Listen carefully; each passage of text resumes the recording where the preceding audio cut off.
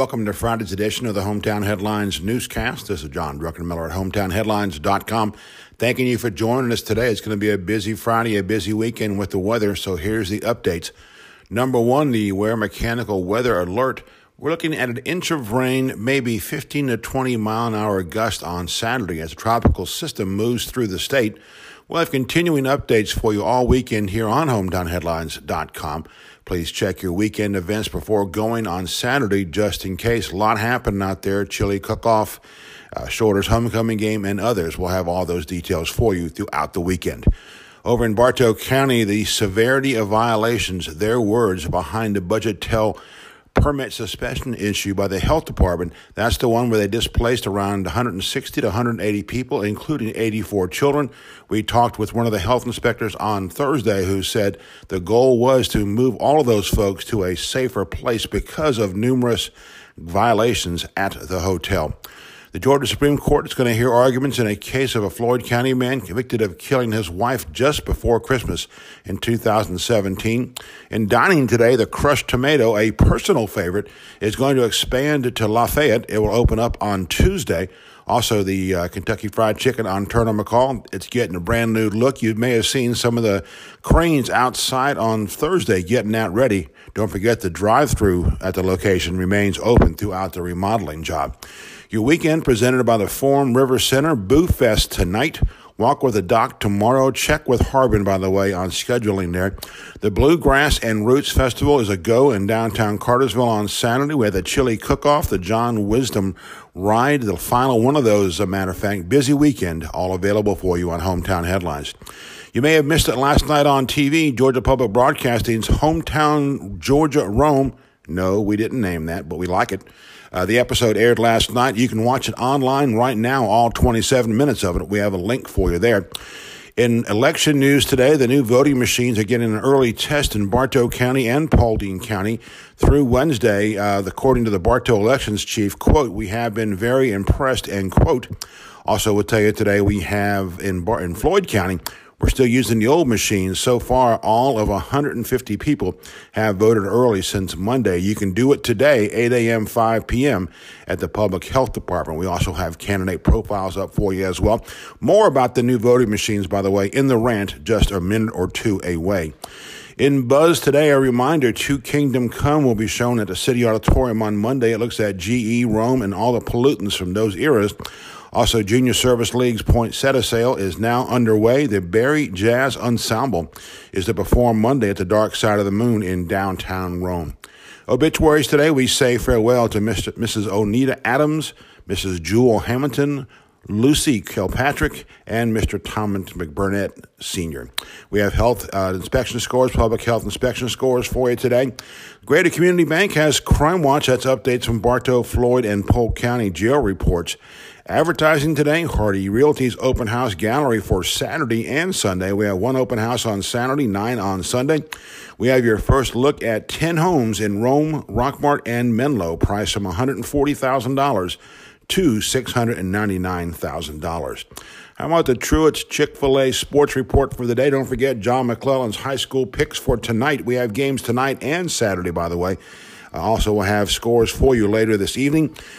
College football, Barry is at Birmingham Southern at 7 p.m. on Saturday. Shorter's homecoming game is at 1 p.m. at Barron on Saturday. They'll be playing North Greenville. Georgia plays Kentucky at 6 p.m. tomorrow night, and Georgia Tech plays at noon. Falcons are at home on Sunday, 1 p.m. versus the Rams. All right, rant of the day. We're going to title this one, When Voting Next, Do We Ask for Paper or Plastic? You knew that one was coming. All right, here we go. Our neighbors in Bartow and Paulding counties are serving as guinea pigs for the rest of us. With municipal elections dominating November 5th ballot, the Secretary of State's office picked a handful of Georgia counties to test the new voting system. We'll get our first chance March 24th during the presidential primary. In Bartow, through Wednesday, a grand total of 29 people voted in advance on the new machines. It kind of makes the 123 who voted here Monday, Tuesday, and Wednesday look massive. It gets worse. In Cobb County, try 46 voters in 3 days using the new machines. No matter, they were among 1,600 people statewide Monday through Wednesday who used the new paper-based ballot system, as the Secretary of State's office calls it. The response from Bartow to statewide has been, quote, favorable, end quote, according to Secretary of State Brad Raffensperger, which doesn't really say much, but we'll wait until Floyd Elections Chief Robert Brady gets one up and running here in Floyd County before we give it a test ourselves. It does look easy, and we understand the concern after all that nonsense with Russians and others trying to hack the Georgia system back in the 2016 election. As for us, we missed the clunky old phone booth things we used eons ago. We remember going into the fire station across from our school and testing the machines there. It probably was part of a civics lesson or tied to our own school elections. We don't remember. But one thing about those old phone booth style machines, you certainly knew which switch you tossed just by the racket it made. But let's get back to the 21st century. Recently, we've had the touchscreen models to use here in Floyd County. The one where you go put your little card in, you hit the buttons, you hit the other button, the card gets ejected. Oh, the memories those cards and machines caused on some recent elections. Allegedly, the paper ballots will be pretty easy and quick to use. We're glad only the presidential races will be the ones on the March primary ballot. It should be a simpler vote. That gives us time to get ready for next year's really big race. Believe it or not, that one's going to be in May.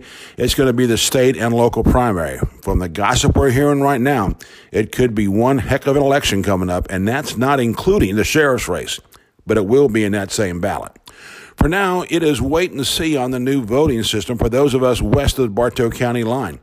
That's fine, as we have another concern on our hands right now. That concern is turnout. Through 4 days, all of 150 people had voted in advance at the health department. That, my friends, is pathetic. We're stunned by the numerous turnout calls we are getting and text and emails from folks who want to talk about the city election, but so far, a lot of folks aren't doing much about it. Or maybe we just run with the wrong crowd. Whatever it is, please vote between now and November 5th. We really don't care who you vote for. It's a pretty clear choice of status quo versus new blood. We'll save the Facebook tirade over the new voting machines for next year. This is John Druckenmiller with Hometown Headlines, thanking you for joining us today. We hope you have a great weekend in Northwest Georgia. Again, continuing coverage of this tropical system as it moves through our state. We'll be live with weather all weekend long just to make sure we know what's going on and keep you informed. We'll have updates, of course, on local events as well. As always, we open and close with the wonderful stylings of Harry Musselwhite. Yes, it's time to get funky. Have a great weekend in Northwest Georgia.